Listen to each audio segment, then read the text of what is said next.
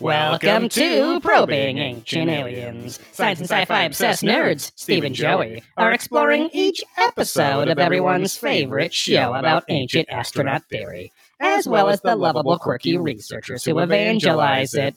Today we're probing into Season 18, Episode 6, Secrets of the Star Ancestors. See.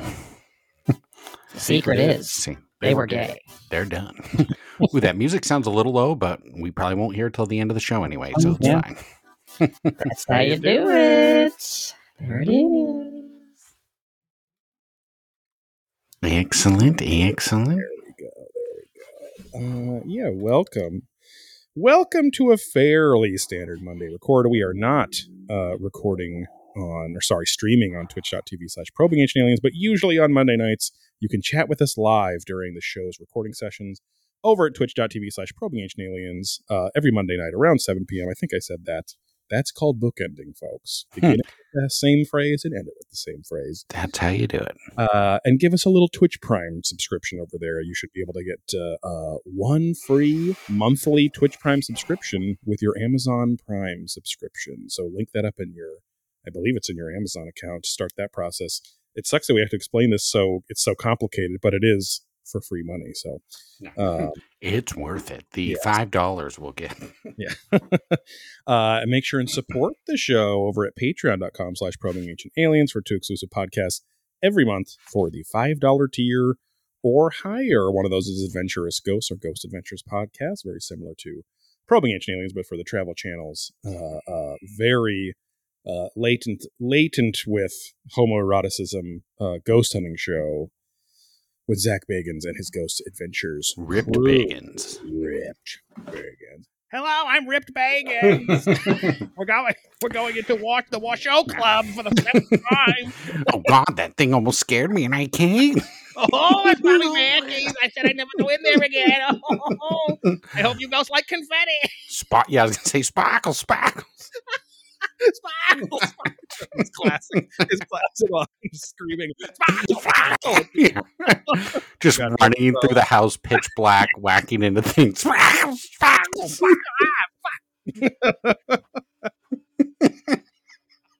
And then he dies, and then they go back and ghost hunt his death place.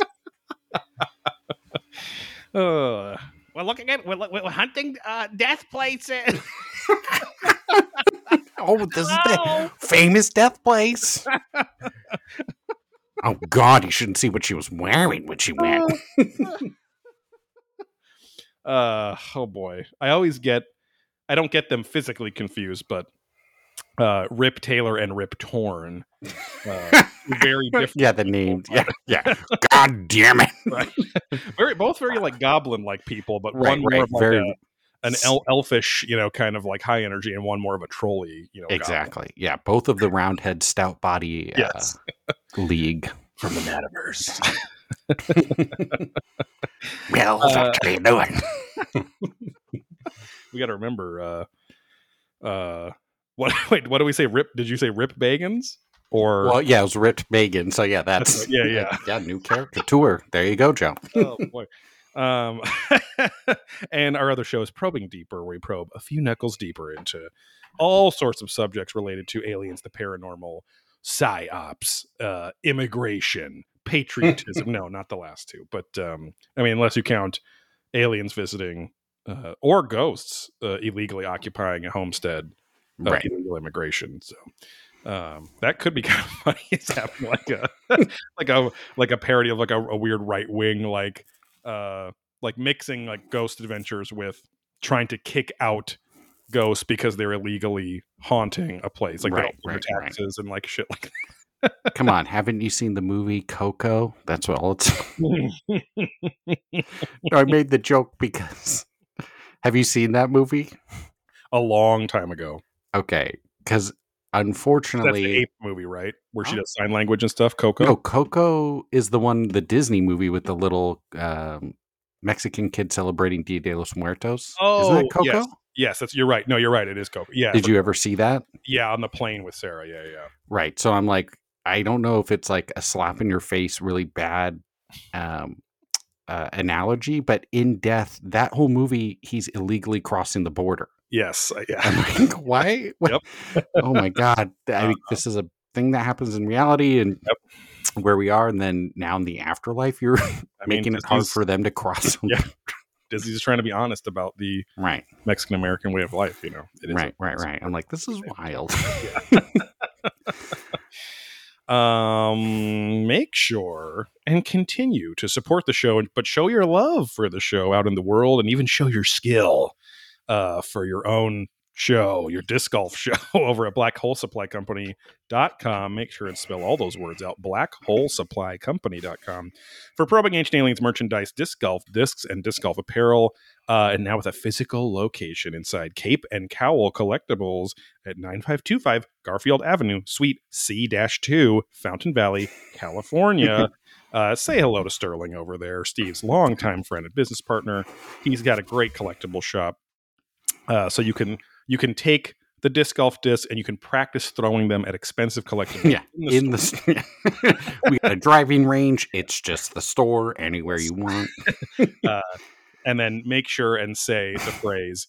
And even though you don't know, you can say, "Hey, Steve told me to remind you about the time your knee gave out while stepping out of the van." And then double fuck yous and run. Right. And you can get away with it as long as you're yelling sparkles the whole time while throwing. Yeah, everyone act like Rip Bagans. Yeah, and walk into the store with a very loud SB7 spirit box. Just all other customers are in there. Sparkle!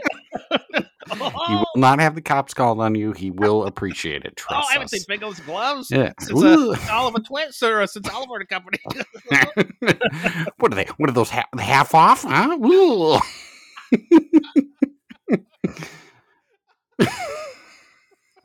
Oh boy.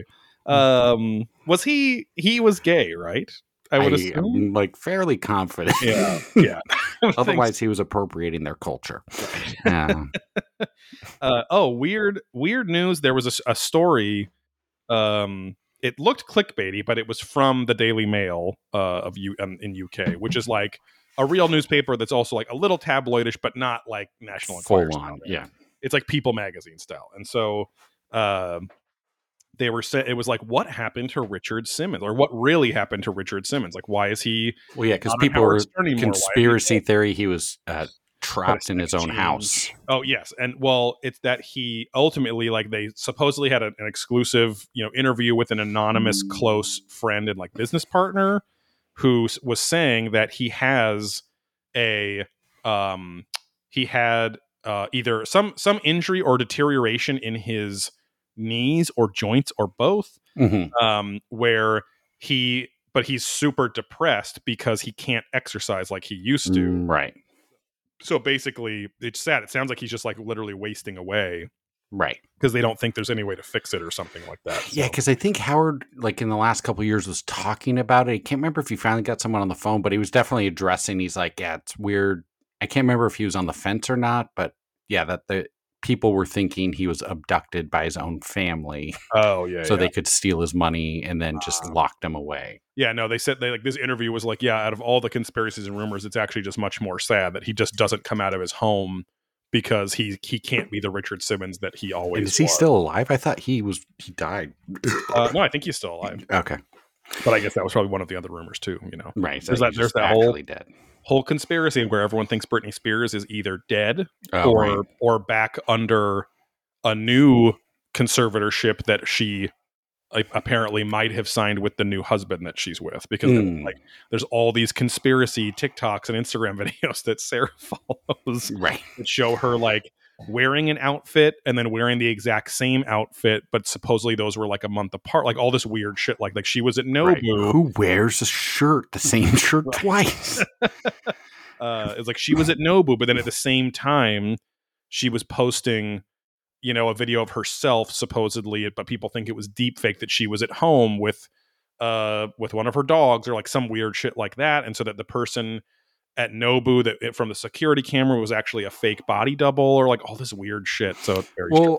It's also the thing with social. It's like, I I know she's crazy and posts her own things, but she probably does have some sort of management or poster. So it's like, even if there's a mistake, it's like she could have just had a sprout cloud or whatever, the sprinkler. Right. Like even Watto artist said, he's like, yeah, I make all the content and then I just schedule. And Yeah, exactly. Yeah. whether I'm at work or not, I can't get in trouble because they're like, why are you posting at work? It's like, well, no, I did all this and it just goes. Yeah, people think you can only post in the moment or something like that. Right. Like, no, like Facebook and Instagram and shit want you to schedule lots of content to go out, on a regular basis. But anyway, weird latent homosexual conspiracies. Exactly. But Rip Taylor is dead, right? I think he passed a few years ago. That sounds fair. Was that Wayne's World 2 that he shows up? Yeah, because he's like with the naked Indian and like doing the throwing. He's like, and because that's when he's like, oh, Wayne Fest or whatever the fest is. Yeah. Who's gonna be there? He's like, and then Rip Taylor's there. He's like, Rip Taylor's like, oh God, he's a god of my country. And then he's like, an old man fashioning a kayak out of a log, because he's just looking around. So yeah, definitely. Yeah. Oh yeah, because he's out there with Jim Morrison in the. Well, that's where the Indian is. Yeah. But yeah, because they tell him to do Wayne Stock. Right, Wayne Stock. Wayne Stock. And so yeah, that's part 2. And it was like, if you build it, they'll come, which is the Field of Dreams parody. Because that movie, oddly enough, is a pseudo parody film. Right. Even though it's not really thought of that way. But obviously, it's not Mel Brooks level. But right. But there's a lot more than the first movie. Right. With like the stupid. Yeah. And then that's the Chris Farley one as well, where he goes crazy, telling the stories and yelling, and then the old roadie, it's the Full Metal Jacket parody, like the I got no place else to go or whatever. What are you doing? We usually have a segment here called Reaching for the Stars, where we ask you, the little prolapstronauts out there, to give us a 5-star rating on Apple Podcasts or Spotify Podcast or Amazon Music or Google Podcasts, which I don't think you can yet, which is insane. But give us a 5-star rating, give us a review in the comments of that rating, and we'll read it on the air and give you a little shout out, no matter what it says. But we do not have any. Please give us those 5-star ratings. It helps us, our show, be found. The soon-to-be changing show and splitting show, but we'll talk about that more in a minute. For anyone that hasn't heard, nothing really big news. No real big news in the alien or paranormal world, but in our little world here, Steve and I booked our rooms at the Indian Springs or Wells, Renaissance Hotel. Yeah. The actual hotel where the event is this time, as opposed to 2019, where we had to walk what felt like 2 miles across the street. Or stressfully drive 5 minutes. Like, right. You could see, it was a Vegas situation where it's like, you could see the hotel. And if I could just directly walk there, it'd be like a 5-minute walk. Yes. But you had to go down a ways, then cross. And then it was this whole long, like busy-ish street, no crosswalks. Wasn't really, it's a massive street too, so I didn't want to jaywalk really. People are hauling ass, and either way, you'd still have to walk all the way down to the entrance because it was all fenced off. So it's like, no matter what, you had to go there. So it's like, okay, that place has it shares that parking lot with that fucking golf course. So it's like this like old Disneyland style parking lot where it's like a fucking half a mile long. It's not, so I'm saying it's like. Like you can't just walk straight through. You got to walk up the ramp through the bushes and this, and it's just like a very. That's what I was like. It's the Vegas style, like walk up, not from the strip, right? It's like, it's a resort, and they have this whole grandiose entry for because mostly people are staying there, not as many freaks like us doing the walk up. Very much a so close yet so far situation, like Vegas too. You're like, oh, let's just go over to the MGM Grand, and we're at the Excalibur, and it's like, oh, that's a 17-minute process. Again, you can't just walk from A to B. It's like, okay, I got to go over to this bridge and over this other bridge and cross another street. And that is so strange. It's like, it makes sense. It keeps people safer, obviously, and it, makes it so that the traffic isn't horrific with people crossing the crosswalks with, in front of the cars and like all that stuff. But then you have to go to the pathways, the very specific pathways of all the bridges, conveyor belts, stairs, Right. elevators. Well, and a lot of that's too is like to incentivize you to go into their hotel, right? It's Yeah, like you can't just walk past mine free of charge. You gotta get Exactly, tempted or literally forced to walk through get tempted. it. Get wrecked. Vegas, get tempted. But yeah, that's an ad campaign for straight males to go to the Chip and Dale exactly. show. Yeah, to go to that weird place I heard about in Palm Springs. But yeah, exciting. Because we've done Alien Con a bunch, but Contact in the Desert only once. Yes, exactly. And as Joey said, we stayed offsite. So yes, and Contact in the Desert, a much more varied and interesting convention, to go to. Alien Con was, the first year we went, it was fun to be starstruck and see the guys in person and whatever. Stand in line for the bathroom with a young adolescent star of Netflix's Lost in Space. Right, they're of age now, so it's fine. Yes, but they weren't then, and they prefer to be called they. So exactly after what happened, yeah, they / Joey's fuck toy. Preferred object. But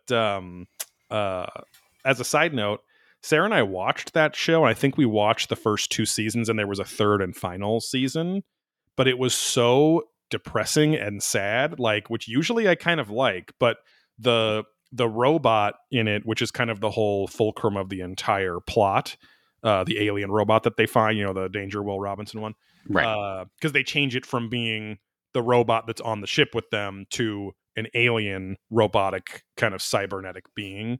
But they treat that thing like they abuse that thing like a dog, the whole time. It's constantly, it's like heart wrenching, because it's like artificial intelligence who's trying to be a friend. It's kind of like, I don't know, for any of the weebs out there, whoever watched Trigun initially, which was a big kind of space cowboy around the time of Cowboy Bebop and stuff. That was all about this guy who, you didn't really know what the power was till later in the series, but he had some immense destructive power, but he also tried to spend his whole life just acting like a goofball and helping people because he didn't actually want to kill people and stuff like that. So kind of a similar deal. But anyway, we just couldn't watch anymore. It was it was such a bummer the whole time, which again, usually I like things that have we drama. Just watched the first episode of The Last of Us, right? I played those, the 2 games. Oh yeah, we watched that today too. Yeah. One of the, darkest, and I won't spoil anything, but the intro, color wise or lit, right? yeah. Yeah. I mean, they really didn't learn from that Game of Thrones, episode where they had that war and then the night. But that the beginning of the game, they added a little more, but the beginning of the game starts off much like the beginning of the show, and what happens there, which is just extremely brutal. I remember playing that game, and I Last of Us was a brand new IP in 2013 when it came out. It was by the people that made Uncharted and previously Jak and Daxter and stuff like that beforehand. But I remember because that whole sequence in the beginning, it's almost like a cold open to the game. It's about 20 minutes to a half hour of playtime ish, and but literally, and I have never in my life because I didn't know what to expect. I didn't know how fucking dark things were going to get. Yeah.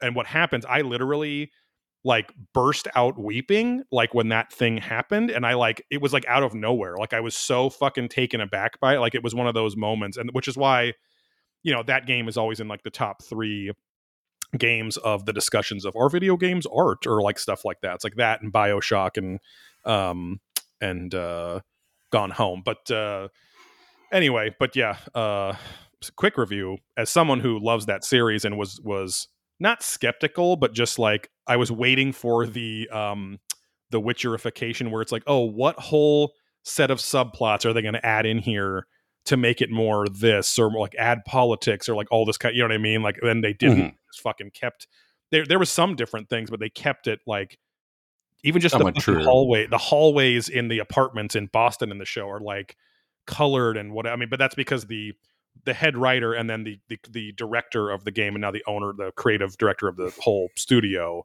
Naughty Dog, he like co-wrote the show and executive produced the show. So it's like the first time the creator's ever been that involved with the production. So yeah. Anyway, but my point was that is an extremely sad story overall, just very dark and brutal. But the Lost in Space Netflix series felt like a constant shooting Old Yeller kind of sad, where it's like a cheap sadness. Like, we know that this will keep people coming back to make sure and see if the robot doesn't die and like stuff, right? Or snap and kill them all. Yeah, exactly. So it seemed kind of cheap. Anyway, but so I never knew what happened to that little kid after I left him on the bathroom floor. Long story short, they've announced some speakers. Yes, back to Alien versus Contact. Yeah, we were all starstruck for the first one. Was a very fun experience, and then the second one was like, oh, like there isn't much different from what it was a little more produced. Even their panels and how they presented the panels, like the types of panels, and then the speakers presenting, it was like all the same. Yes, it was there was nothing surprising. It was kind of just softballs over the plate. And because even the first Alien Con, there was the guy that at that big welcome, panel. Right. Where are the black-eyed children? Yeah, exactly. I am not proving that the government knows of the existence of black-eyed children. They're part of their whatever program. What do you have to say about it? Go to the other panel, you fucking freak. And he's like, I have some math and documents. Would you like to read them? Yeah. Okay. Yeah, sure. Okay, thank you. It's like, just acknowledge these poor, crazy people, right. Poor, lonely, crazy people. And they'll go, oh, sure. I'll stop screaming now. Thank you. But yeah, I mean, Alien Con, year 2 was fun enough, but it just felt like the panels felt like, here's the show, but on a stage. Like, there was really nothing new. Obviously, we went, we reviewed our whole trip. Yeah. Well, and the LA Convention Center was just too big for that show. Too. Yes. It was like so sprawled out. Yes. And we couldn't get any goddamn snacks for a long time. But, but then we discovered that the entire food court was like behind a bunch of curtains. Well, it was in the like, merch area, which was like a whole giant room that was too big for what it was, and then there was like a giant partition of then where you could get onion rings. We saw people coming out eating hot dogs and onion rings, and I was like, God damn it. We look like what's it called, John Candy and Summer Rental looking at the lobster just running by, like, as he's just desperately waiting for his table. Yeah. Do these look like your hot dogs? And from the same movie, asking someone, "Hey, where's the snack bar around here?" Some guy, because I think at one point you did have ice cream, and someone asked us because you like fished it out of a vending machine of all places, and the vending machine, because the vending machines like wouldn't take fucking cash, or it was like a whole problem. There was a bunch of people getting mad because they didn't know where the food was either. A bunch of us fattos in there, but I do remember that was we went to the very early, like, I feel like the best panel reviewing was that first panel with Ryan Sprague. And, our Killing Time panel. Cause I was like, we got there before the show opened. So we're like just waiting. They're like, okay, cool. We'll check out this one just for fun. And then, that ended up being the most unique panel. And then that's because of the content and because of the people in the audience being us, one other young couple, and then the guy with the silver do-rag and the silver underwear. The silver alien makeup. Wrestler, Fab Master. Then was at Contact sunning out there too. I remember we saw him. And then the NK Karanda, because I heard her on Sprague's podcast, and like she made like the rounds, but she's like, she was that girl who we thought was like one of their managers or something, but she just was another, like, a researcher that had been on one or two of their shows. Oh yeah, because it was Hysteria 51. That's right. Right. Too. But anyway, but Alien Con a little up in there, but Contact in the Desert for sure this June. It's like the 1st through the 4th, I think. Our hotels are. The show's technically like 2nd through the 5th or something stupid, but we'll be up there. They have that Monday thing where it's all kind of weird, like post stuff. That's exactly. Like one of the night viewing things was, or that's like the movie days or whatever. It was like so last time we were like ready to leave on Sunday at like any time, because I think we like went over there for like an hour and like got the DVDs and Yes. whatever, Yeah. and then kind of pieced out. That But was then the buffet day, right? The final day was when we had the buffet, or was that day 2? that was like day 1, or that might have been day 2 because that was maybe for lunch. But the Monday was if you paid for the Supreme packages, or whatever they were calling it, and it was like the workshops. Yeah, that's right. So it was like not panels or anything. Like you couldn't even even if we stayed till Monday, we probably couldn't have done anything because you had to have like the extra, or you could buy the add-on upgrades. Exactly. Yeah. It'll be interesting to see. They don't have they announced their first like the kind of main bank of speakers of guests and on the site the other day, but they're still going to add more potentially. And then I don't think they've had the full run of the workshops or add-ons yet. No, because I think so. I can't remember if we passed on it because we didn't really know why, but then everybody was talking about how great it was. But we should see if they do it the watch party at night. Yes, where they give you the night vision goggles, and you just all stare up at the sky or whatever. Yeah, they're like those gnarly military grade ones. I guess the guy that used to run it passed away. Like, yeah. Because Sooks was like, the only time I've ever seen an alien was at one of those things, and like it wasn't even people trying to get us to buy into it. It was just random panels, and I feel like people have brought that up as just like a cool, fun. Yeah, I heard it on a podcast. I think the Bigfoot Collectors Club guys did that at the year we were there, but we didn't know, we weren't listening to that show at the time. So I wonder if they'll be back because they loved that. They did like 3 panels or something, where it was like it was a double length episode where it was like by themselves and then with a guest podcaster with them. They didn't bootleg recordings like we did. Because Alien Con, we just straight recorded panels without whatever. And then the other was Contact in the Desert, buying DVDs and just playing them. Yeah, exactly. And then we had the fucking bombastic David Wilcock and his wife, super hot. That was the fun, probably the funnest, like real life. Right. Oh God, these people are insane. Kind of. It was moments. Very dramatic. And then seeing the booth that sold the the red-haired children, the elf like fae folk kids, like, and how to spot them, like thing, and it was like a photoshopped like Hallmark, card picture of a kid from the 80s thing. But and that guy had multiple books on similar subject, and that was it. And various pictures, and it was questionable where he got the content. And he was more morbidly obese. He was morbidly obese and in a wheelchair. So yes, because he wasn't at his booth half the time. Because I think you were almost going to buy something, and just no one was there to even. Yeah, I went back I was like, I gotta buy one of these things, and like read through this fucking book, and then he wasn't there. So, but not saying there's anything wrong with being morbidly obese or in a wheelchair, but I mean, there kind of is. When you put that third,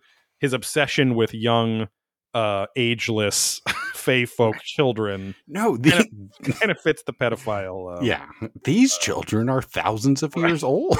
Like the classic. They just have the body of a children, okay, but they're really. I have the body of the children. Yeah, the larger children. Yes. Anyway, but that will be fun. So look out for our kind of recap of that in June. And if you want to join us, tickets are still available. Calling out Bo Bandy, because rooms will go. Again, it's going to be hard. It's kind of like when Comic-Con came back and WonderCon. Like WonderCon kind of tanked, and Comic-Con was fairly strong. Okay.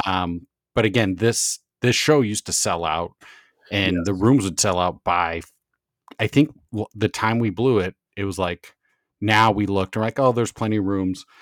And by like February 10th or something, they were all sold out. Yeah. Which is why we bought them. At least book the rooms now. So for any listener who's interested, Bo Bandy, book that room right now. Yeah, any listeners that want to come out, obviously, then book them now. I mean, again, there's plenty of hotels around there too. Yeah. But it just, you're just going to have to add that extra like half hour of time.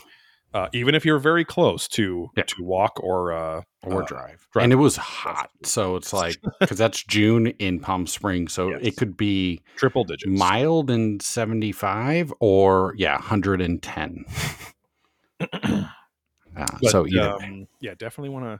Glad we got the Thursday so we can be there for that the greeting night thing or whatever. Because I didn't even see if that was happening again. They haven't announced anything, but I would assume bare minimum, getting there Thursday to check in and kind of settle in, and at least if nothing's going on, then we can all go out to a nice dinner and kind of wake up Friday a little more relaxed. I would instead of driving, trying to get out there, all that fun stuff. Yeah. I would. Now I wonder if we don't do the workshop, but we could go to that George Norrie lunch. That birthday. So that, I think the ultimate pass, like you just got everything, and then they nickel and dimed you on everything else. So it's like I don't think there was anything truly exclusive. It was just you just had to pay. We just didn't pay for a lot of stuff. Right. The overall experience, go to the panels, get to know it. But I think this year we should do at least one of those like extra, upgradey kind of things, so we can see the what is that that one time I was abducted crew. Oh, right. Get kissed by George again, but they're not starfuckers, Right. That was like years ago. I remember that too. We said that on one episode, and then they just DM'd us like, "We're not starfuckers." They're like, "Thanks for the shout out, but we're not starfuckers." Yeah. All right, whatever. But all of their content was about getting interviews and stuff with that term doesn't mean you're literally that. Right. It just means you're obsessed with any in this. So in this space, celebrity outside of the space, it's F-less pseudos. F-less. The Mormons. But yeah. It'll because there's workshops, lectures, intensives. That's the word. Yeah.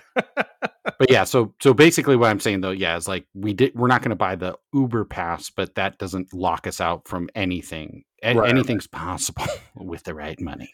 And Steve and I will only be packing and wearing our Probing Ancient Aliens logo shirts. Well, what's even worse is this Hungry for Skinwalker Ranch, because that's like straight up, not even like cartoonified because they're drawn, but realistic cartoonified.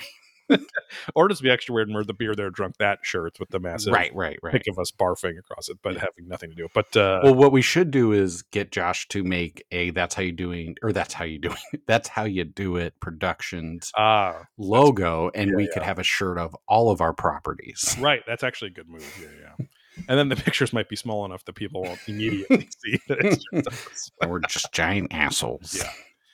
But no, it'd be funny because people pay it. I mean, I pay attention extra, like whatever ones were. I mean, Chill just fucking asked us what t-shirts. He loved knowing the t-shirts we were wearing. We took the picture with him, but thankfully he didn't remember between Alien Con when I bumped him out and Contact with the piss shirt. Yeah, when you fixed his Square card reader device. Yeah, it was a classic move. I'd done that enough. I knew exactly what was happening.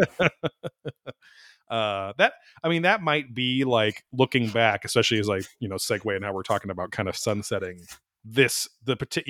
covering the show Ancient Aliens episode by episode, but like maybe like the best memory, like it's not like a don't meet your heroes thing, but it turned out to be a very nice experience. Like he was nice with the pictures, but we paid for that, right? Whereas this time, I mean, I guess we bought a bunch of his merch too. We didn't have to. We just started talking to him. Yeah, and he was, because I had a Mothman shirt on, so then he was talking about, he's like, oh, Richard Gere, I mean, we covered this on the show. He's like, oh, Richard Gere, he called my brother at our store to get like research books, about Mothman and stuff like that. But and then he talked about how relatively shitty they treat him at Contact in the Desert. They treat you like you're in like the independent artist alley at Comic-Con. Right. I mean, he was manning his own probably 3 tables. Exactly, with tons of, he had to haul all his own books and all his own, and no paid signings, no paid pictures. Right. Exactly.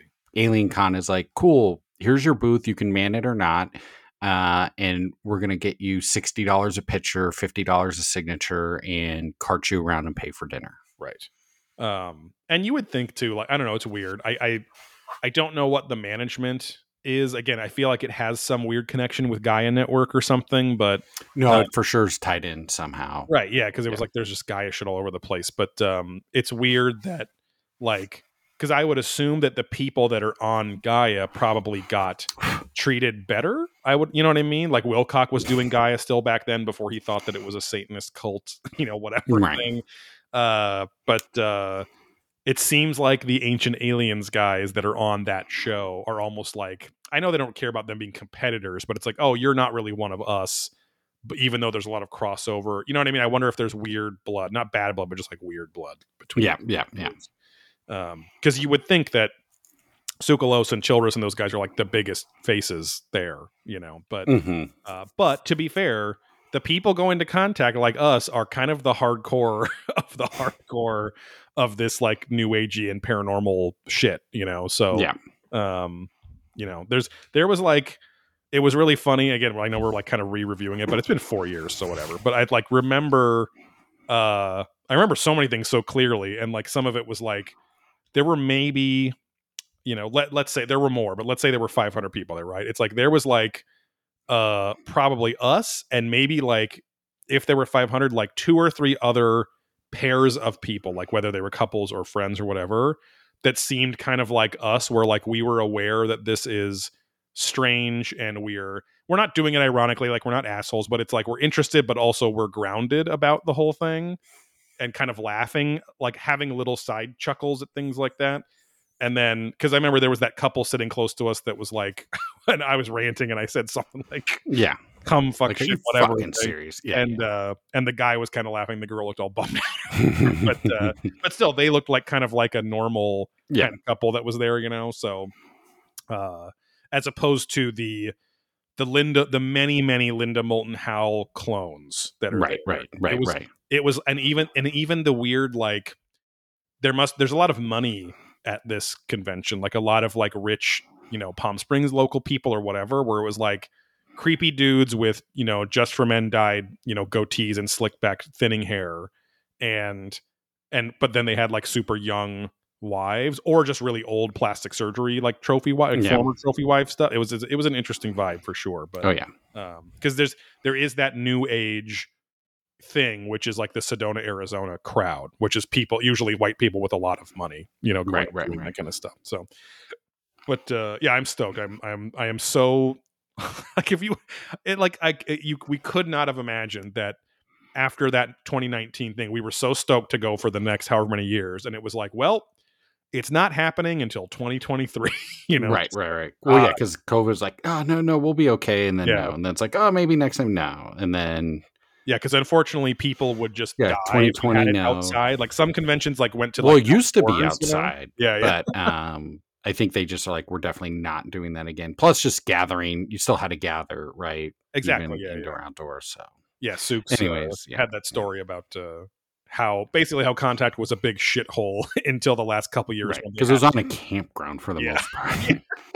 So there was just like sun killing people and then bungalows in various areas or whatever that like only the talent went into. But yeah, looking forward to that. We have a little segment here. I'm gonna give, I think, where did my email go?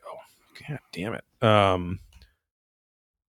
I don't know if we have a newer patron from last week's record who could ask us a certain question that nobody knows. What they only the knower of knowledge can know. That was David Proctor asked last time. But we've talked a lot about the UK this episode. We're gonna give a shout out to Charlie Smith, long time fan. Charlie Smith. I tried to get him his shirt, and then I need to do that because he kept asking where it was. But I need to do it. Okay. Well, no, I did, and then it wasn't it was like the wrong address or something. Right. And the system just didn't like it. So sorry, Charlie. So sorry. But yeah, Charlie Smith asks, "How you doing, Steve? How you doing, Joey?" I'm doing okay. Yeah, we recorded last week, so it's not like a massive catch-up episode. Yeah, was that last Monday? That was like a normal last Monday, right? which it seems like it was a day ago or something. But well, to me, it seems like 2 weeks ago. But yeah, I don't know. But yes, we what's it called? Are on a holiday break here. We've got 3-day vacation. And yeah, just kept Martin Luther King Jr.'s birthday. Very relaxed. Nothing too wild. Been raining a ton here in the Southland. Speaking of a fourth age apocalypse, it's happening in fucking Southern California, getting a few inches of rain. We're all washing away here, building arcs. It's wild. So yeah, nothing too wild. Did go to the dermatologist today. Oh, that's right. and got a clean bill of health. So I've just growing up in Southern California, SoCal surfer boy, or wasn't SoCal surfer on my dude. nuts, so I had to get checked out, Yeah, exactly. Hung out at the various beaches down in St. Clemente on the south end, if you know what I mean. No, but just one of those, I'm bound to have something just for how much time I've spent in the sun and sunburns and all that fun stuff. But yeah, the doctor said nothing to worry about. And Nice. not even anything to watch or whatever. But she's like, yeah, you should probably come in once a year just because you're quote unquote high risk due to your lifestyle. Exactly. Alternative style of Chosen life. lifestyle. Yeah, that is not something you just want. It's something you have to have. But yeah, so that was definitely nice to hear. And yeah, I'm trying to think, this week's a nice little 4-day week. We're going to cool off again. But yeah, I mean, I guess Simon Lizotte joining MVP, but that's not me personally how I'm doing. But that has been big news in the disc golf world. Yeah, Simon Lizotte, probably the most beloved overall player, just because he's got his YouTube. Well, he was rated number 2. Yeah, they actually did the ranking. So yeah, who's number 1? It was Kristen Tatar. Oh, that's right. Yeah. So she was number 1, and then he was number 2. So he's probably the number 1 male. Yes, in the male world. Player for sure. I mean, in general, of course, I would never argue that he's huge presence, and then had his biggest year ever since 2018 or 17 or something, where he won 4 pro tour / major / elite, whatever the fuck they are, 4 big events this past season. It's interesting. So if you listen to the Nick and Matt show, he did like a 2-hour-long interview. Wow. And he said something I kind of had always thought. And this is like no ding to Simon, but I'm like, he would go down as one of the best disc golfers of all time, but not truly, or like maybe one of the greats, but not like his fame could fade over the years. Right. Because he was never good competitively, right? Like he would never have gone down. Wunderkins, which he's been called, will come along, but they don't always have like competitive staying power or even huge. Right. Because it's like over the annals of time. It would be the Paul Macbeth, Ricky Wysocki, Ken Climo. Like they would kind of stay where I think his name would fade. Right. Because people remember those stats, right? They remember. Well, yeah, just who won this many things, this event. And he even said, he was like, before this last season, I was trying to figure out how to stay relevant in disc golf and maybe just run clinics and do YouTube videos. Cause he's like, I would just be a YouTuber. Right. And that's what he'd be remembered as. He was worried that with his elbow injury, he didn't know at the time, a couple years ago, he didn't know if it would ever fully recover and if he'd be able to play professionally. Cause I remember him saying like, I literally wrote down a list on a piece of paper, like what could I do if I don't compete in disc golf for my career? Right. And he was looking at that like now. Yeah, exactly.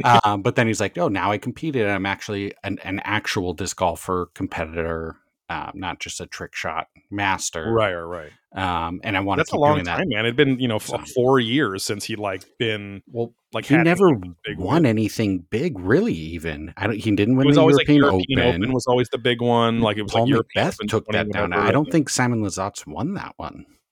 They always say it was 2017 or something like that, where it was like that. That's what they would always say, like 2017 European Open champion. Like that was the last big major he had won. But that's a long fucking time ago, Right. So. And that's like one. Like he came to the States and never really won. Right. Hardly anything. So anyways, point being, he's like, I finally won and took it serious. And, the elbow and having a family, I'm like now slowed down and realized how to play. Right. So I was like, oh, cool. That's interesting that he was self-aware enough to admit that. He actually needs to make a career out of something that he loves. Right. And just, actually,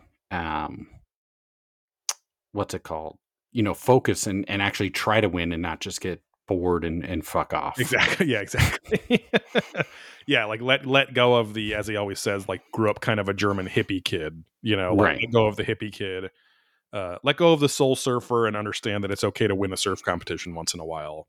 If you're, because that's what people do say is like, he's probably the most naturally talented disc golfer ever. And it's like, but you can have all that talent, but not necessarily turn that into skill, Right. Like he's finally figuring out how to turn it into repeatable skill and stuff like that. So, but yeah, he's got a fucking $1 million a year, 10-year contract plus a bunch of other shit. So he's got he has like a salary now for his family, and that's not even with his, that's not even counting his wins, as the money he gets from Right. cashing on those tournaments. So I think he was a European Championships, but not the European, like not the one at the Beast.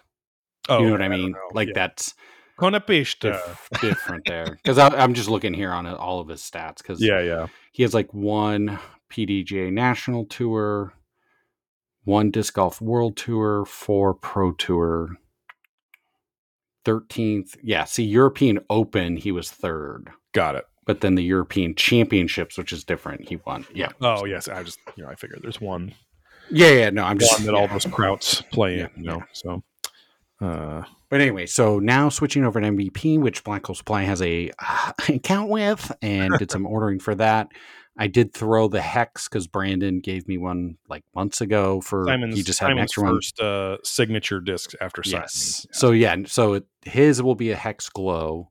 What I threw was just their Hex kind of S line, basically. And I really did enjoy it. And then I tried the Crave, and then I've always had the Volt. Yes. And threw an Envy in there for the fuck of it.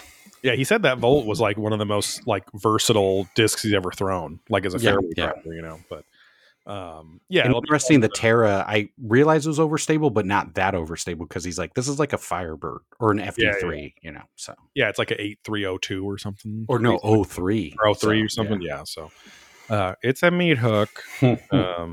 But it'll be fun, I think, because I think the fans too, like, even though like, he's like the most inspiring player for me. So I would like throw all Discmania discs, like, where he was for the previous 10 years. But even then, like, he wanted a change, right? He needed something to kind of juice him up and give him something new to grasp onto and really strive for.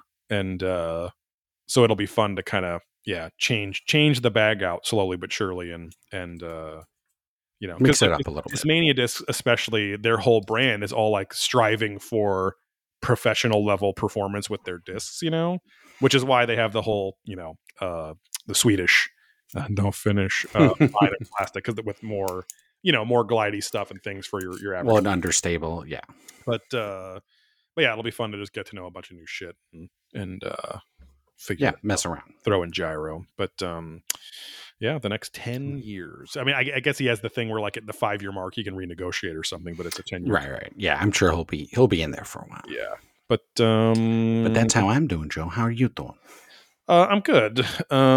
Made a successful, technically it was a brand new recipe. Made a sourdough Chicago pies this past weekend. Turned out really well. It was like a Pequod's clone recipe. Pequod's kind of like one of the big 3 or big 4 in Chicago, and it's always seen as like the food nerds, like foodies always tend to like Pequod's more than Lou Malnati's or Giordano's or Numero Uno, which are the other kind of 3 well-known ones for the deep dish Chicago pies. But came out really well. Might add a little more to the recipe, just like 10% more, just to have a little bit more puff in the old crust, like to have a little soft chew in there. It's more of a preference thing, but yeah, it was delicious. A nice change of pace from the Detroit pies, but fun because it's basically like a pastry. You had to layer it with butter and then roll it up again and then flatten it out and layer it with butter and to make it all. That's how you get the flaky crust and stuff. Right. The cold butter was super good, but they also call for vegetable oil in the recipe, which that's one of those oils I tend to not use because it's like a highly processed oil. Like, you're supposed to your body is very happy with the oils that you can get by just crushing the thing. So like olive oil, peanuts, testicles, whatever, right? But like vegetable oils, like a bunch of fucking seeds and like weird shit, whatever. But anyway, for the baseline, I just stuck to the recipe like pretty much to a T. And but next time I think I'm gonna replace that vegetable oil with more butter, because vegetable oil doesn't have much flavor to it. So, but yeah. Or what about like a grapeseed oil or something? Well, because you do it's weird. Like you line the pan. There's a little bit of vegetable oil in, and olive oil in the recipe, and then you line the pan, like you coat the pan before you're going to press in the pie crust. With vegetable oil first, which is very thick compared to olive oil, which is more runny. And so And I think they do that because it helps the dough stick to the like to where you're hold its pressing it form. in. But I've done that I've done that with, because butter does the same thing. It's like a fattier oil or whatever. I don't know what the term would be, but butter More would viscous. theoretically do the same thing. And then you layer olive oil on top of that. But I think this coming week, I'm going to just change that and see if it changes the flavor or texture or performance. But yeah, I was super happy with that. But yeah, nothing too crazy. Otherwise, Last of Us was on. I really liked that. But yeah, I think more. This could have gone into the news section too. But like, I was looking through the episode list of season 18, right? And we've been saying, oh, we're going to finish out season 18 and do our due diligence, whatever. We're only beholden to ourselves. So like starting on episode 11, there's like 8 episodes of recap episodes where it's like Giorgio looks back at the top investigations they've done. Yeah, that's easy to cut. And I'm like, nope, we're not doing that. So, and at that point, I'm kind of like, I think and then there's the stuff that's actually premiering new that's technically part of season 18 the past couple of weeks. But it literally is, again, it's like, it's one of those things where I'm like, I am ready to move on. But we can discuss this if you don't agree, but that's fine. But I say we have 4 episodes left of Probing Ancient Aliens, and then we move on to Probing the Gaiaverse or whatever, and then our Berserk show. But I see no reason, and you could like look at the Wikipedia entry or the episode list. I see no reason to continue because it's just, there is truly nothing. Like every episode is just a combobulated title from an old episode. So, because this is Alien Air Force. Yeah, the Shadow People decoding the Dragon Gods. Spoiler alert: Alien Air Force is about Vimanas again. Right. So it's just like. It's because that's what was in the preview for it. So I'd be curious what these on locations are. Right. Maybe we can do one of that. But then when you look at the description, it's like Giorgio looks back at da da da da da da. So well, it's hard to say when they say look back. Yeah, we should probably watch those and just see, because it's like on location mysterious. Yeah, is it like a hodgepodge of all the old ones, or are they going on location and look back as he went on a trip, so he's looking back at his trip? I don't know. I feel like it was like Sweeps Week kind of shit, where it was like, the old Sweeps Week kind of thing where they'd bring out reruns or a TV movie or something like that, But the shining ones, the immortals. Yeah. So, we can talk about it, but that's my vote is we shift over to the Gaiaverse sooner rather than later. But because and after this episode, it's like I want our listeners to have a show where we're excited. The patrons get more of that because with Probing Deeper and stuff, because it's like new every time. So and we always have fun on the show, but like a lot of times the fun is all in the first half of the show, and then we talk about the show and it's like, all right, let's just do our due diligence, which shouldn't be what we're doing. So anyway, but that's what I was thinking tonight as I finished this episode. Which this one wasn't that bad. It wasn't great, but it wasn't like the worst of them yet. I wasn't like bored to tears or anything, but the only new piece of content was this monk's mound that they open up the show with, the ancient city of Cahokia. Right. But Cloaca. Yeah. But that was kind of it. After that first segment, it's all just the same shit, including very old footage of Clint Mahudi, the Zuni tribe leader. Well, they had some new interviews with those people. I'm like, weren't all these guys dead? I know. But it was just like sitting there and they were like actually just sitting down talking for a while. I was like, yeah. And then the fucking Secret of Skinwalker Ranch crossover with John Dover, Ben's friend. Yeah, exactly, Ben's brother. No, it's just his friend. Yeah, they're just buddies. But they both have the same last name. Yeah, but the 30-year veteran of the Navajo troopers or Rangers. Sorry, Navajo Rangers.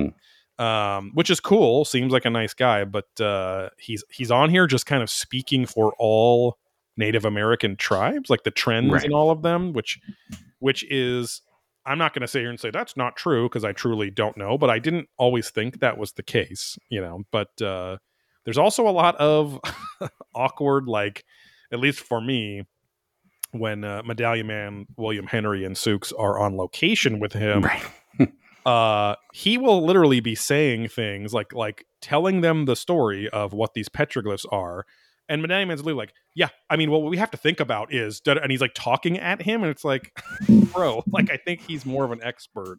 Right. He's got a few ideas. Yeah, few we got to imagine these people, though, as like 3-dimensional people living among, Right. these ancient Native Americans. These aren't just kids that came down here and fucked off on the wall, huh? No, they came down here with a purpose. It's so fucking. These mean a lot. Well, I think because people are probably like, oh, they're just dickheads that drew 3 fingers because they wanted to. So he was trying to, I think, make the point of, this is a sacred space with every stroke and chisel has intent. Their heart is in the right place, but they come off like the entire ancient astronaut theory comes off as very arrogant and mildly racist. So right. But we can just start off here. So Monk's Mound is the biggest kind of central pyramid, or what's left of it, of the ancient city of Cahokia. I think it was Illinois where it was, but it's the largest Native American structure north of Mexico. And it apparently took millions of buckets of dirt brought one at a time to build this thing. So, and it's like more proof. This was kind of interesting where, I completely fucking forgot the Liver Lips guy's name, the Mayan. And I was calling him, High Pitch Eric. Yeah. Cause I watched, he had a whole series on Amazon, which then deleted a week after I started watching. Oh, that's right. Yeah. I forgot you watched that. Yeah. But he's a Clovis person. We watched one for a Probing Deeper, I think. I can't remember because I remember talking about it. Yeah. But it was like a video that you watch in school, like in front of a crappy blue screen and stuff. Right. He's a Clovis Point person though, so it's a little troubling there. Well, and then it's funny because this whole episode is very much ancient apocalypse stuff, So right. They're very much like, it seems like the new themes in the History Channel verse are portals and ancient apocalypse, younger Dryas and shit. So since I'm sure Graham Hancock will not do shows for the History Channel anymore. No. Whatever. So no. Oh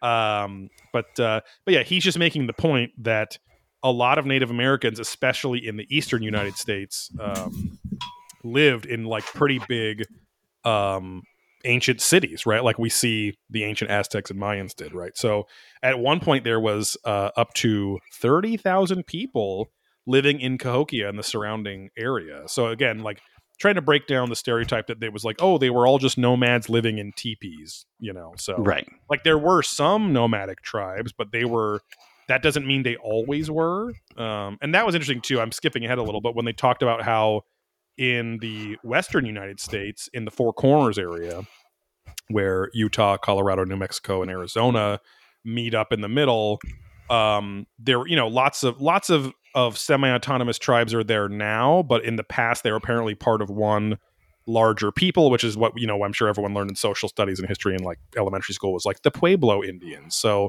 but they actually were building stone structures in carving them out of the canyon walls and things like that. And then they were apparently all just kind of abandoned. And the tribes that were left over are like the ones that we have now, or the people that, didn't disappear, I guess, are the ones we have now. But I thought that was kind of interesting. I didn't know there was like a mass exodus or something for whatever weird reason that nobody knows about. But they do make a point here that Native Americans, 99% oral tradition, right? They didn't write down a lot of stuff, and most of the petroglyphs tend to be in the western United States, where there's lots of canyon walls and shit to carve shit into. So whereas in the eastern United States you have softer soil, more plant life, more moisture, you can build mounds and clay and all sorts of stuff like that. So they talk about the Birdman motif and how it apparently crosses virtually all tribes according to the show. There's some pretty big statements here, and the ones that are coming from John Dover, who is a Navajo, I'm like, okay, like I'm want to believe you, but you are also, I want them to believe you. I can't. I want to heap big believe, Okay. but but he is from one tribe, right? So it's like I don't know. I'm ignorant and don't know if he can Speak accurately for all. speak for Yeah. anything other than those Western kind of Pueblo Indian tribes, right? But Right. also, I mean, it's not like I'm trying to fucking start a fight here. It's like I'm sure that a bird motif was in most, whether you see the Northwest Fair amount, Indians yeah. and like whatever. It's like there tends to be all animal Representation. motifs. Exactly, yeah. So Cahokians even buried and revered a Birdman that they thought was like the god, like the alien from the Right. cosmos. And so and the wings that he had, like, or that he was buried with, represented how he could move, not really fly, but move between the different realms. So kind of this is like an interdimensional being, sort of, right? Not necessarily just a space alien. So Yeah.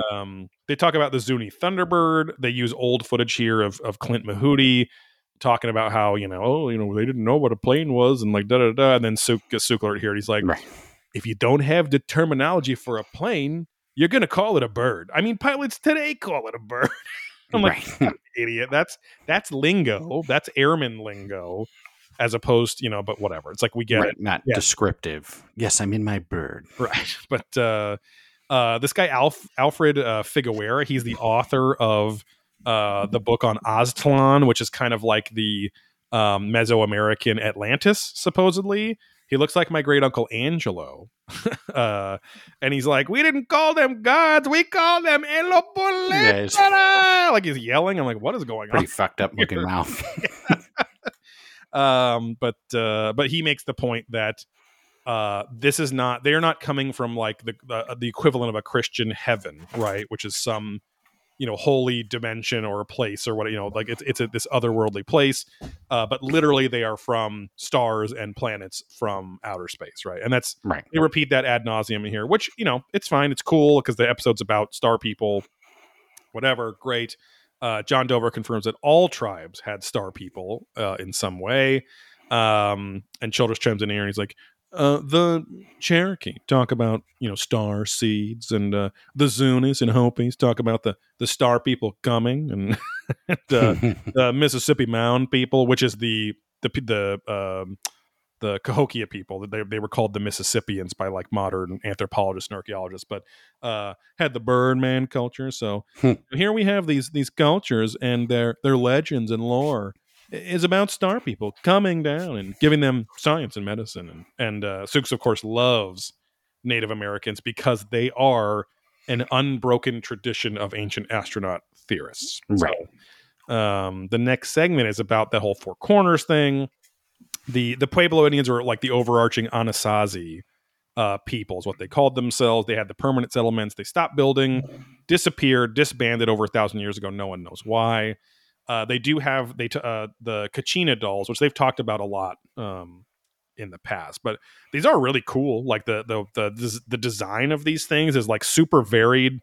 It's like pretty detailed too. Like these seem like characters that, like, again, our friend Watto, Craig would design or something like that. But really cool art style, and that they make the point that they drew them.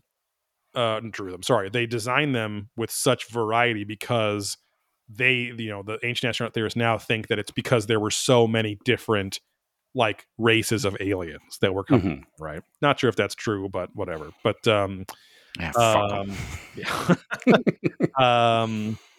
they insist, again, they were physical beings. They were not, ghostly, otherworldly, whatever, religious beings. These were just people from another star system. And this is where we're at the rock. What do they call it? Not the rock concert. Where the fuck? Oh, the rock at Rock Art Ranch. And this is where it's a historical site where there's tons of Pueblo petroglyphs just all around these rock walls. So they're on location with John Dover. And Sukes, of course, is reminded of petroglyphs and statues from around the world that all look the same or remind him of the ones he's looking at here, especially the Wanginas from Australia.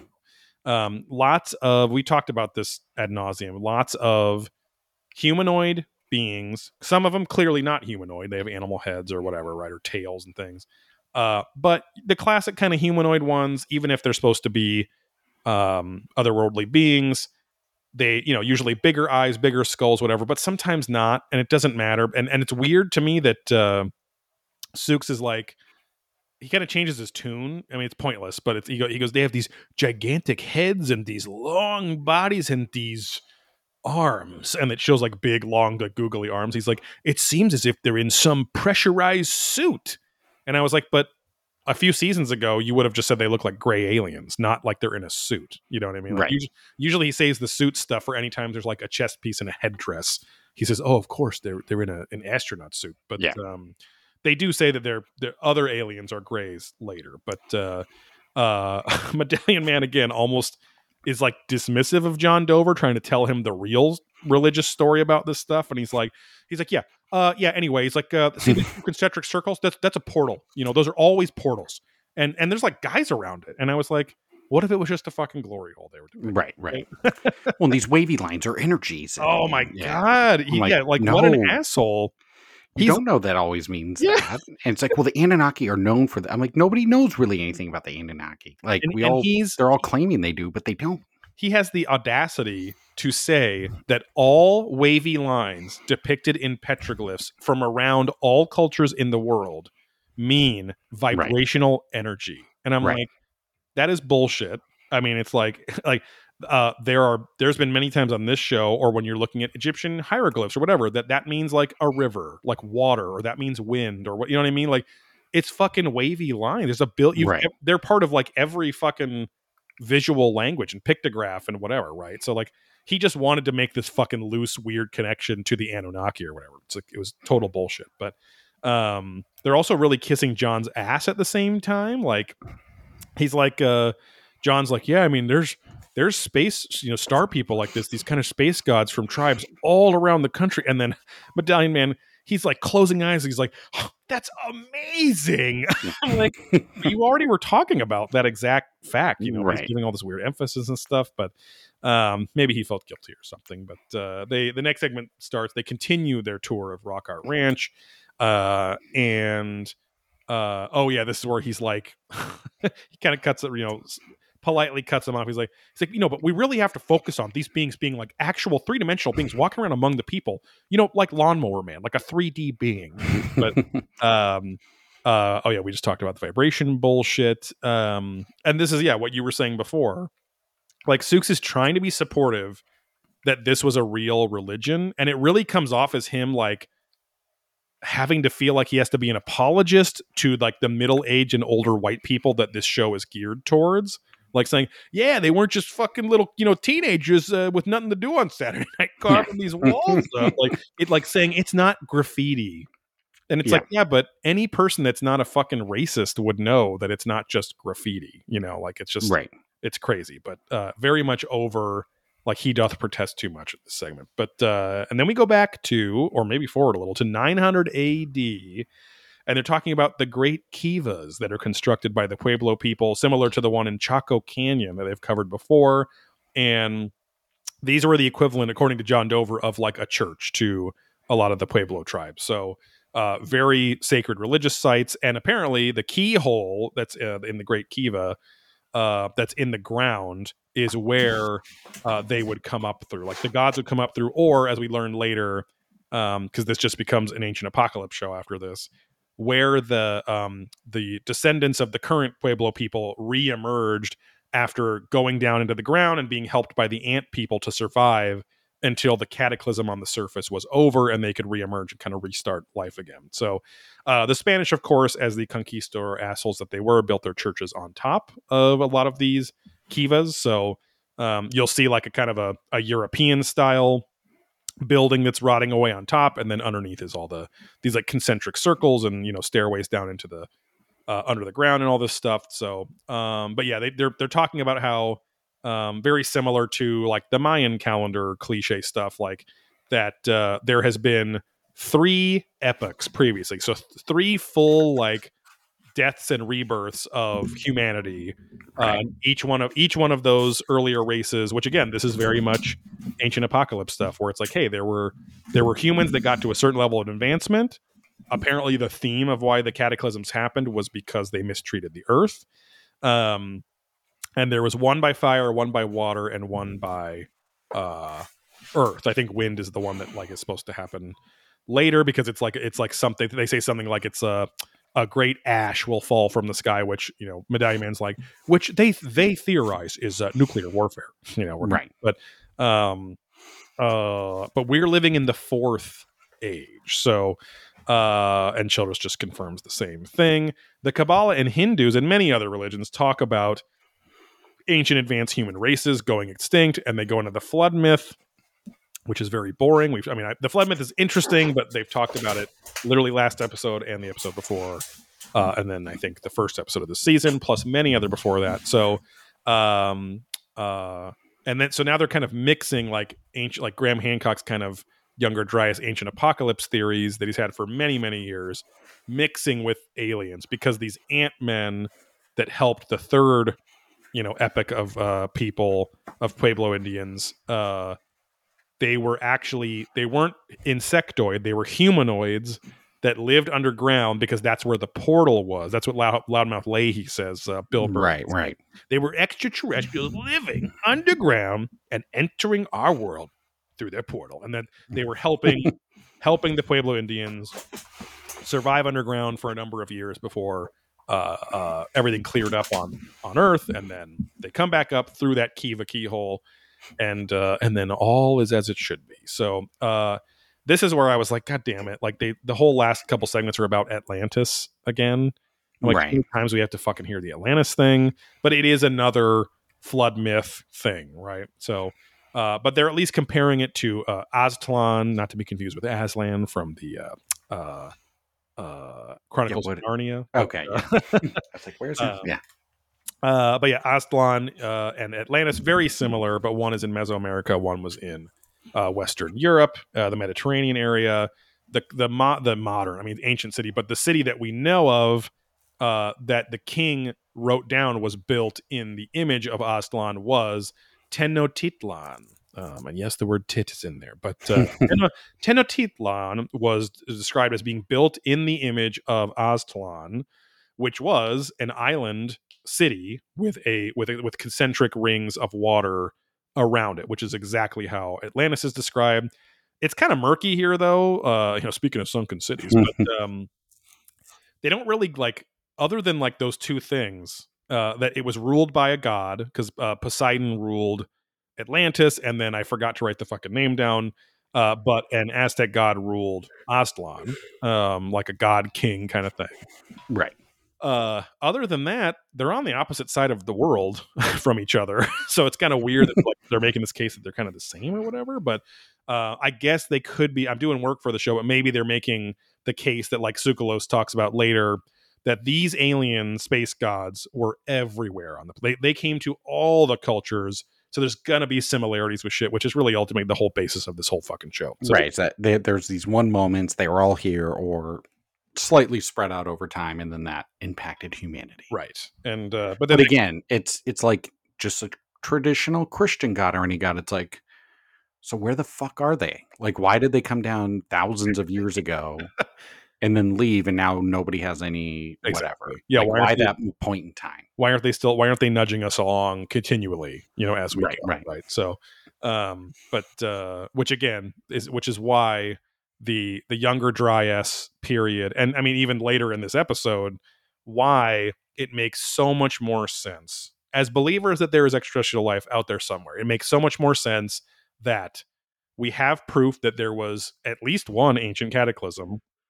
And as this episode says later, as Childress says, we know of over 200 sunken cities just in the Mediterranean alone that we haven't explored. Like the 200 cities under the fucking water that we can kind of see but haven't really been explored. It's like those could have been highly advanced cultures. You know what I mean? And then they talk about the discovery of Doggerland in the UK, which is like literally expands the British, the Great Britain, like the island, by like 25% to the east. Like it's this big landmass that just, falls down into the water.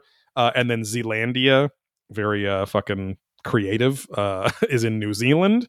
Another huge chunk of land that is right under the water that they can see with laser, LiDAR, laser radar and stuff now. And still haven't explored much of it because it's expensive to do so. But again, that's what Graham Hancock's whole thing is. He's like, I bet you anything, I have all of these facts that point to this trend, geological, scientific facts and trends and things. We should just be doing but underwater missions to explore these fucking sunken cities that are a mile, 5 miles, 10 miles off the coast. We know they're there. Let's just go fucking do it.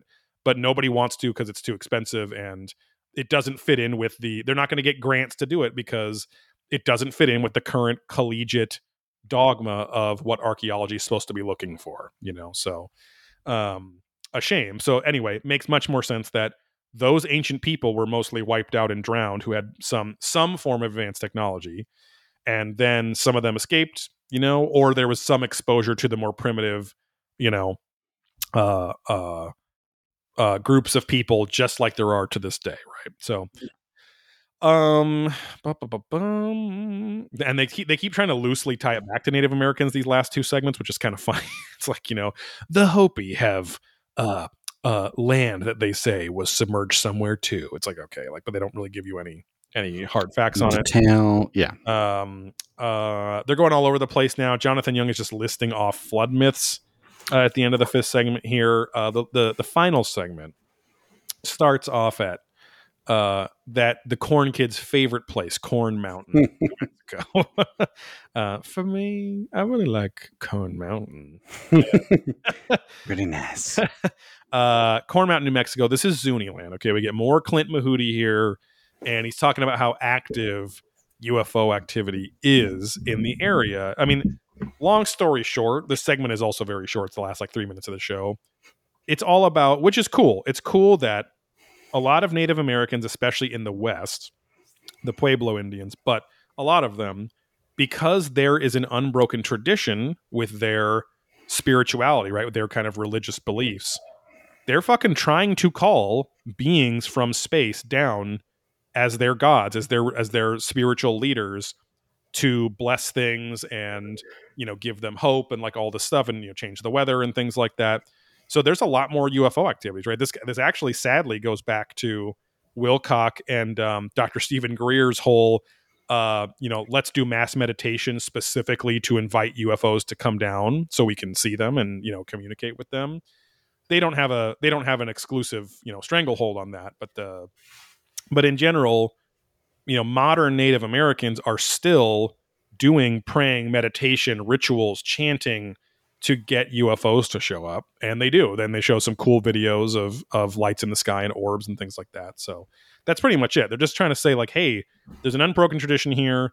We're all John Dover's we're all super used to UFO sightings because that's just a part of our culture, so right. And then it's kind of a little montage at the end where it's we really need to stand together and talk about how we are from star people, right? And we need to reestablish our understanding of humanity's origins. So ends on kind of a unique note. They're just letting the Native American representatives speak, which is cool, as opposed to Sooks and everyone speaking for them. But so not the worst episode at all by any stretch, but at least it had a different flavor to it. At least themed. Yeah. Some little new talking points. Right.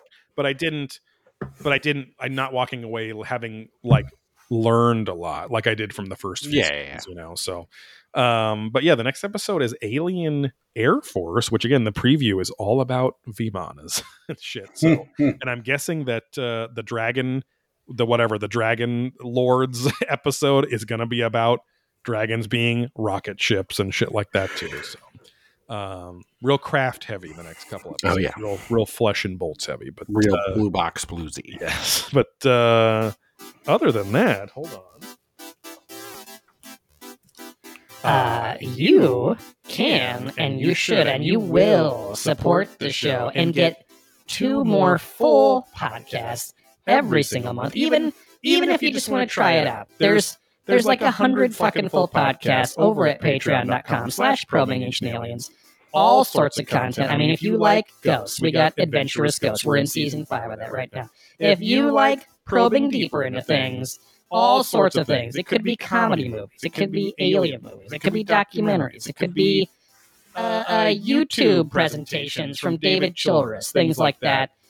Listen to those. You could do it even just for a month and go on a fucking download spree and get all that content just once. But patreon.com/probingancientaliens. Head over to blackholesupplycompany.com for that Probing Ancient Aliens merchandise, disc golf discs, and disc golf apparel with exclusive art by our friends. And if you're in the Orange County, LA, San Diego kind of area, right in the heart of Central Orange County in Fountain Valley, is Cape and Cow Collectibles, within which is the Black and Hold Black Hole Supply Company's physical shop location.